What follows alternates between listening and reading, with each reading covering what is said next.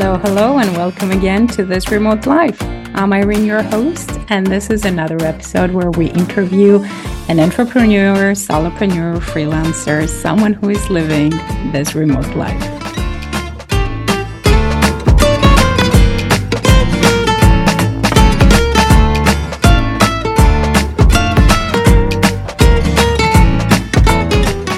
Okay, hi Krystal, how are you? I'm very well. Thank you for inviting me. Oh, it's a pleasure to have you, and it's a pleasure to, introduce you. But why don't you do that? Why don't you tell us a bit about you and your business? So my name's Krystal Clark. I am a private chef, and I specialize in like small, intimate dining. My business is called Food Saucy, and it's an experience. It starts with I come to your establishment, your home or your rental property, and I set a whole the whole setting. So I bring china, I bring Wow. all the glassware, the flatware. Yeah, it's a for me, it's more about the luxury. I want to sell something that's a little bit more of a memory. And it totally goes Uh, with what you said. It's an experience. It's the full experience, and it's a luxurious experience. So that is so awesome. yeah, you're greeted at the start of my experience. You're greeted with like a warm towel that's infused with essential oils and a complimentary glass of champagne. We don't always offer alcohol. It's totally up to the guest, but I do partner with a local sommelier here in the city of Boston, so we can upgrade to different wine pairings and have we can also bring in mixologists. It's a whole unique experience that is curtailed to the client. That is so cool. So how did you come up with this idea? How did you start this? Wow. Well, 20 years in the culinary industry. I mean, I started in restaurants and resorts, and I've lived now in 7 states and 5 countries. Nice. Yeah, and somewhere around along the line, I knew I didn't want to go back into restaurants, and I discovered the yachting industry. Oh, Um, yeah, and so the yachting industry is the glamorous side is a little bit unknown. I mean, we put a lot of effort into giving an experience to our guests over, a week period. So my concept is taking that same style of service and just doing it for one evening. okay. That is so basically, even if someone hasn't been on a luxurious yacht, they can have that experience with you. Exactly. Yeah. Fine china, beautiful tablescapes. I offer live music as well. We partner with Nice. a local entertainment agency here in Boston. And so we have access to all styles of artists. And that, kind of makes it even more special. For It's sure. it, yeah, the momentum is crazy because I've been here for a week and everyone wants to know about my project. Well, I'm sure they do. I mean, it sounds like an amazing project. So that's awesome. No, hold on. You said you've been in 7 states and 5 countries. I need to know more about this. Well, I mean, I was brought up in a military family, so I mean, it just happened. It felt natural for me to continue moving. I after running my own restaurant for about 4 years in Long Beach, California, I sold everything and bought a backpack and went to Europe. Oh, come on. Um, yeah, everything. I sent like 5 boxes to my parents' house of like, keepsakes, but it was like a going out of business sale. Uh Mhm. and with determination, I knew exactly what I wanted to do in Europe, and it was to hone my craft by way of working on farms, working in at vineyards, learning about where all of our grapes come from and some of the ingredients. And I spent about 4 years backpacking through Europe, exchanging my cooking services in exchange for an education. Um, That is it fantastic. That I you always call it my like culinary pilgrimage because it was know, a pilgrimage. It led me to this point. but hold on. So, how does someone who has their own restaurant in California make the decision to just sell everything and, go on that pilgrimage, very much like you said. So was there something that pushed you towards that? Was it the working conditions? Was it the need to learn more? Was it the nomadic Um, lifestyle? I think it was a little bit of all of that, to be honest. When you go from being an executive chef at the Pelican Hill Resort in Newport, California, and manage 6 restaurants to running a restaurant, I mean, I thought I was ready for it. Mhm. Running my own restaurant, we 150 seats. It wasn't large, but Not you small. know, so much effort into the business and not enough into the food. And I really missed the food. And I felt because it was a flip and I got it to a place that I was comfortable with and I got a good offer on it, it just the timing. Also I was a little bit pushed from a bad relationship. And I hear that a lot with really strong women in entrepreneurial positions is that, they had no other choice. And um, at that point I've dreamed about doing this for so long. Let's just do it because you at some point you're going to be wasting your life. Oh, absolutely. Be it the wrong job or the wrong partner or, whatever.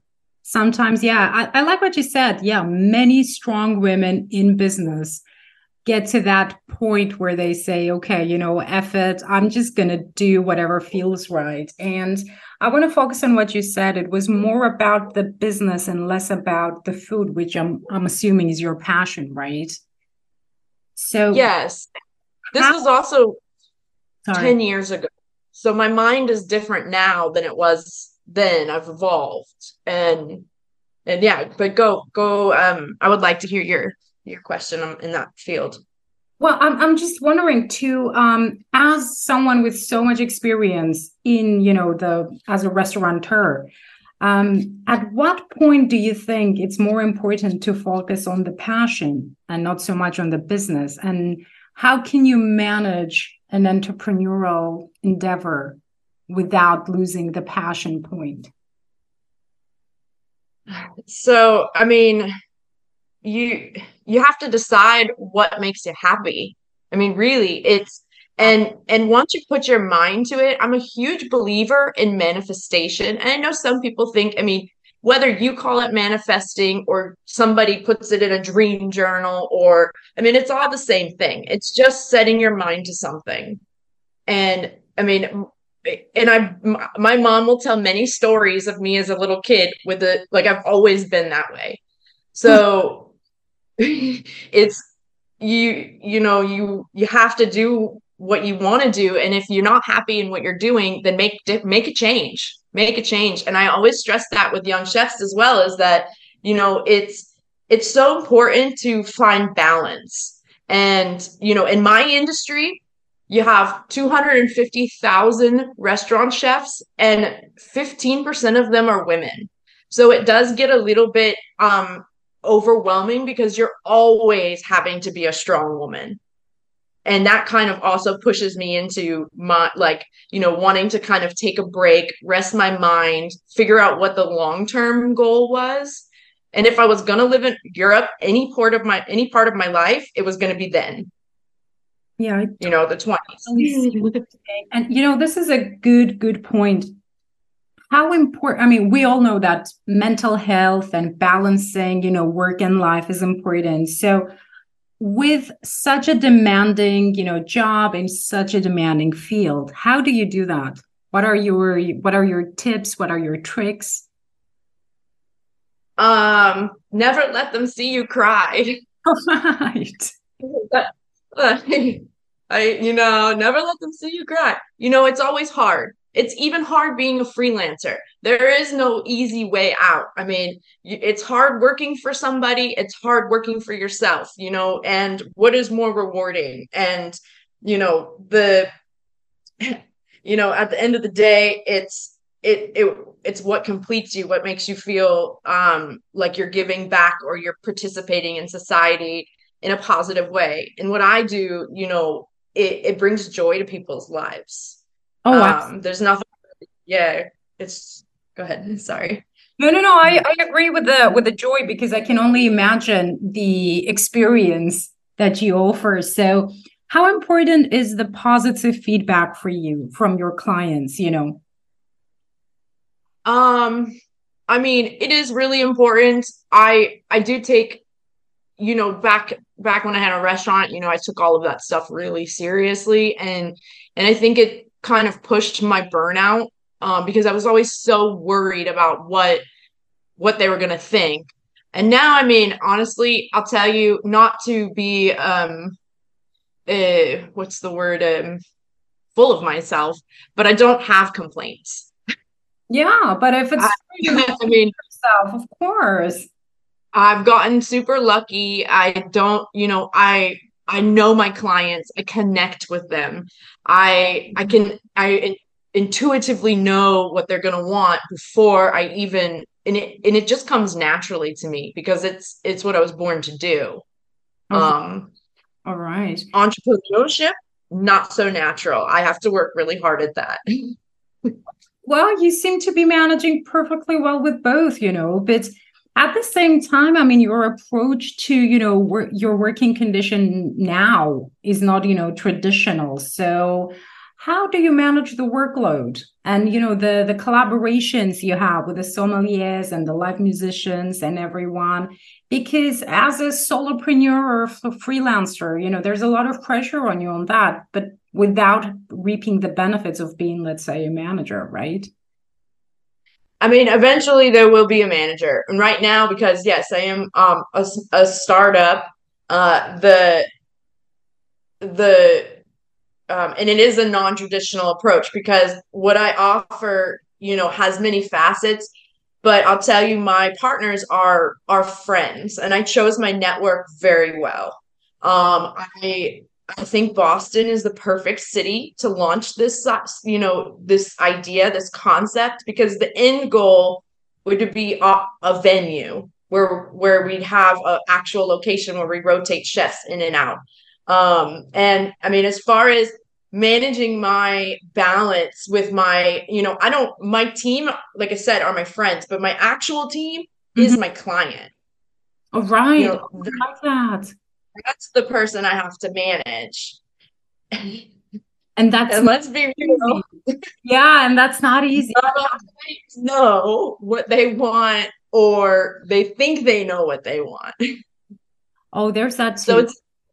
it's delicate. It's very delicate. You have to be a people person. You have to be a psychology goes into like know who you're dealing with. And a lot of my clients are high net worth.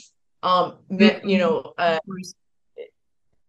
And that is another genre of person, which is some genre of person that I don't come from. So I have to learn how to get through that world.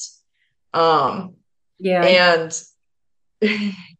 it works. I'm good at it. I'm a people person. And because I moved so much and was raised in a military family, taught me from a young age to make new friends. So, Or working with my client, it's kind of, leading them in the right direction and making those decisions kind of for them. totally. And I'm guessing you also have a multicultural experience when it comes to dealing with people. And so, Yeah, yeah. I work with a lot of French people, and I love French people. And I lived in Spain and I lived in France. But I'll tell you, and especially in Boston, there's just so much culture here. And I thrive on it because I know people say the generalizations are not good, but sometimes they're hilarious. And I mean, just talk to somebody from Southie, like born and raised. It's just the own it, own who you are and embrace it. So when I have clients that are English, I always ask them, do you want me to do bangers for breakfast? Do you miss home? Like always try to connect with wherever they're from with their cuisine. that is sweet. Even with British people, I mean, I would expect you to say something like beans on toast, but I'm happy you didn't. Oh yeah, no. I like, because the bangers, you have that beautiful egg, and it's a weird dish because they just dip little pieces of bread into the egg, but the presentation of it, I can top it with caviar. I can make it look beautiful, so it's a little bit more refined than the beans and toast.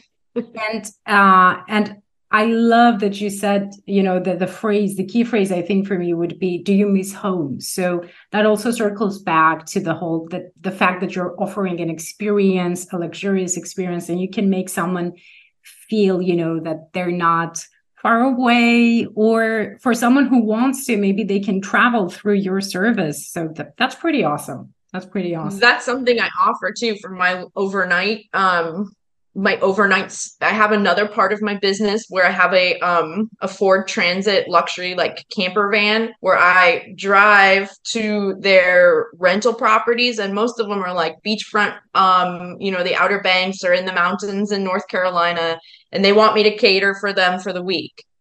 And so this part of my dining, when it's multi-day, we always do a tour of the world. And that's really exciting because I can also get them involved with like, spring roll classes, or, we're going to make a pasta class because they want to do Italian for one night. So it's another little facet of my business that is also untapped in this, culinary world. All right. And so you definitely, I mean, with that, you're sort of between a van lifer chef and you are remote at this moment, aren't you? I am. I've set up my business. I got here this week to Boston. So for the season, I will be servicing the New England area. It with a focus on Boston. This place has so much potential, and this concept doesn't exist here yet. So I really want to, see how far I can go with that in this location. But I do service nationwide, if I'm asked. All right. That's awesome. So what do you like? I mean, what do you enjoy about your remote life? The freedom. The freedom. It's, I can make this call with you. I have that option to take a lunch with the Boston Business Women's Networking Group. Mm-hmm. If I was working full time in a restaurant or a resort, or whatever, catering company, what other jobs that are full time in my industry, but I would be always answering to a boss. Yeah. But as a freelancer, I make my own schedule. And I think that is, for me at least, that is the biggest appeal to being a freelancer. It has a bunch of negatives for sure, but the freedom and flexibility, I think it's the best thing you can have. So, I mean, and it's really all about your mental health. I'm doing the same amount of work that I would if I was full time. I've just chosen when and where I want to produce that. Yeah, for sure. I mean, working freelance as well is, you're still working for someone, which is kind of why I'm making that jump to business owner. Mm-hmm. Pushing my freelance work into a different category. I think this particular industry in chefing is prime for that kind of jump. Okay. Like, I think it's a lot easier to jump into the business owner because you're really just funneling the funds in a different way. Yeah, I see. So, what are the biggest challenges that you have right now before you make the jump, or while you're contemplating, this jump? Well, this jump is in motion. So everything's like everyone's been hired. The business has been set up, so that is in motion. But for me, with freelancing and working as an independent contractor, I mean, my biggest struggle is hustling, and I have a lot of repeat clients. So a lot of times I'll go 8 months without having to hustle, and my clients will call me, and then all of a sudden it'll be quiet for like 3 months, and I'm like, what's going, maybe 2 months I can go before I'm like, I need to work. You get, Where's all the work? yeah, they're like, what's happening? I thought it was it. Where's the business? It's just there's Yeah. quiet time, and it's like the restaurant industry. My busiest time of year is November, December, and January because of the holidays. Yeah. So you come into like May and June and it's quiet. And you're like, this is the perfect opportunity to set up a business. There you go. Yeah. But I'm guessing now that you're, by the coast, you probably will be busy for the summer, right? I mean, I hope so. I mean, I've got bookings stacking up right now. I've got a lot of inquiries. I think too, tomorrow I'm attending a really high-end event in for Burgundy wine. A lot of really special people in the city who are very influential in importation of wine and our industry here. So I think that there'll be a lot of work to blossom from this event. This city really runs on networking, and I've worked here before. I spent my college years here, so I have a background and I know what it's going to take. It's going to take a lot of hustling. All right. All right. Since you do mention the hustling and the generality of hustle culture, do you feel that do you feel it's debilitating sometimes, overwhelming? Do you enjoy it? I mean, where do you stand on hustle culture? I enjoy it because I enjoy motivation. I Mhm. think, and if I feel tired, I have a couple of podcasts to go to, like, let me listen to this 15 minutes and go for a run. I'm also very athletic. I'm a kite surf instructor as well. I have other hobbies, so I keep really active. So I think when you're hustling in your work life, if you keep pushing yourself in your personal life and you keep balance between the two, you're not going to get tired of feeling successful.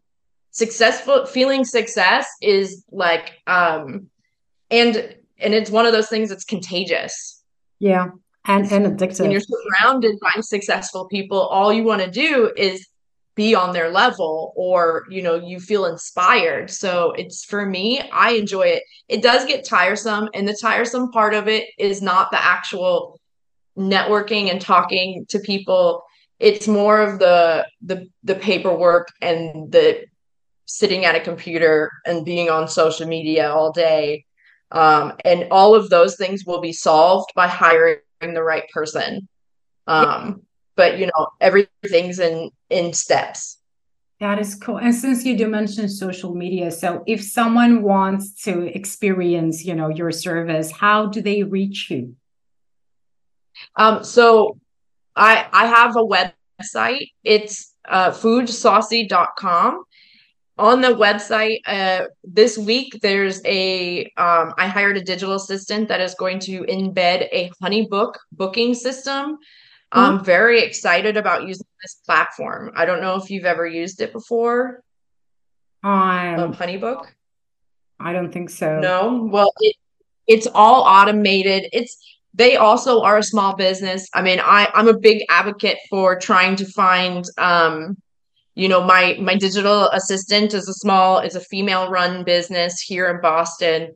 I really try to work with people who believe in my vision. And when you go to my website, there'll be a scheduler, and it tells you exactly how the whole process happens. So as soon as you decide you want to do an event, 10 people on this date, it sends me an email, and I'm sorry, it sends the client an email asking, at what time would you like to schedule a call? It's all automated. It'll also accept credit card payments and split checks. Everything would be done, contracts, everything will be done through this software. And I think it will actually, it's going to be like a cutting edge software for this style of business. That is cool. And it sounds easy. So, no, not many phone calls, not many trying to arrange. So I like the automation for that part. How far ahead? Yes. And go ahead. Sorry. How far ahead should someone, book you? Like, do you do like, Um, Weekend events, I would say a month in advance. Maybe, like this coming summer, I would say I'm booking about on weekends a month in advance. Weekdays like Thursdays or Wednesdays, probably a week in advance.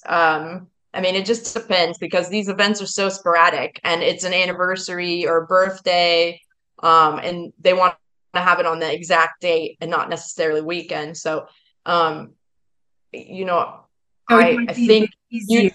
you get access to my availability when you go to the website. All right. Okay. So anyone who's, who's looking forward to that, and I'm one of them, should just go to your website and just, have everything's there. Yeah. Yeah. Yeah. So if you're like, oh, I want to do it on June 19th and like, I'm busy on June 19th, you wouldn't even be able to select it. You couldn't even go forward. You'd say to your guests like, oh, June 19th is not an option, but what about this day? So you're picking the date, you have that all set. And then once we have our initial conversation, I send you the contract, a deposit is made, and the date is saved. Hmm.